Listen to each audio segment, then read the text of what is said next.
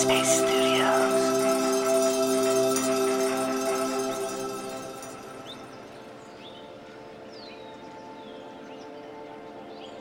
Hi, dear friends, it's Eve here.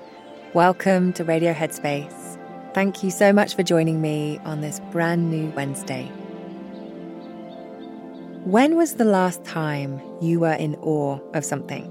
Or you allowed your imagination to run wild and truly enjoyed being immersed in the wonder of what you were experiencing? I asked this question as I was really reminded of the importance of this quite recently. I was watching the show Prehistoric Planet, and as its title suggests, it's about life on Earth with dinosaurs 66 million years ago. And when I sat down to watch the first episode, I was a little bit distracted. I was going over events from the day and fussing about things I hadn't done. But when I saw the first dinosaur displayed on the screen, it got my attention. Not only were the special effects mind-blowing, but I was completely struck by this moment of total awe and wonderment. These gigantic creatures have so far dwarfed our existence on Earth. We've been around a mere fraction of the time that they were, a drop in the ocean. Now, don't worry, I am not about to quit being a meditation teacher to take up paleontology, but this reminded me of what it felt like to experience a moment of awe and amazement. I was doing some research on awe, this powerful emotion that has the potential to expand our mind and our perspective. And I came across this definition by Dacher Keltner, who is a psychologist at the Greater Good Science Center at UC Berkeley. He says that awe is a feeling of being in the presence of vast things that you don't necessarily understand, or when you encounter vast mysteries in life. Interestingly, he also says that awe is not just about the big things in life.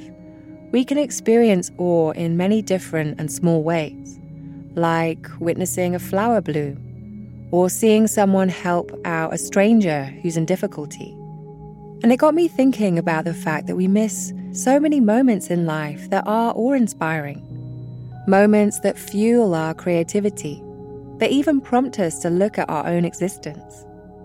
And I think back to moments in my life when I've experienced awe, and there is one thing in common.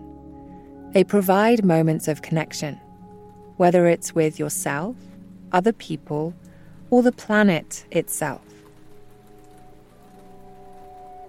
Music has provided me with so many moments of awe. I remember going to a concert to see a musician called Charles Bradley. He's sadly died now, but his story is remarkable. He spent many years living on the streets, and when he finally got some housing, he worked as a server in a bar. One evening, some big producers from a record label came in, and the person who was booked to perform didn't show up. So he asked the manager if he could stand in, and that moment changed his life forever. Those producers were blown away and practically signed him on the spot. He really sang from the heart, and I felt that when I saw him in concert.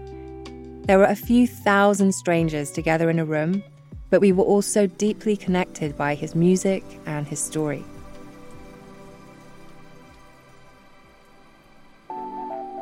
And here are some questions to think about when you want to incorporate moments of awe into your day. When was the last time you felt awe?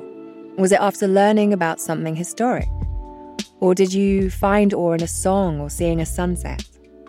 How did those moments of awe affect your day? And what does it feel like to think about them now? And remember, to truly experience something fully, we have to be present. We have to be in the moment. And mindfulness is a really good friend of awe. When you look at what mindfulness is, moment-to-moment, non-judgmental awareness, it opens us up to be able to experience and feel a sense of awe.